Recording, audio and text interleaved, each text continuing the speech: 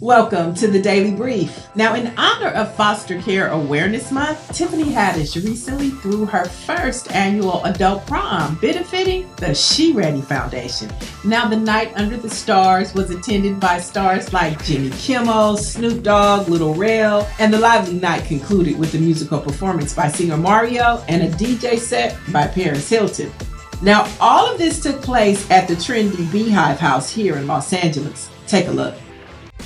I know so many people, so many adults in the business that never got to go to prom. I'm giving them a chance to actually have prom.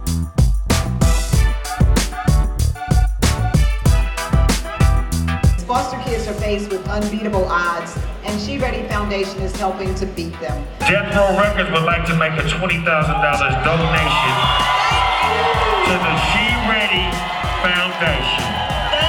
Can we do that? Yes, you can do that. We actually care about the kids, and the money that we raise actually goes towards their education, their betterment, their enhancement, so that we can have a brighter future.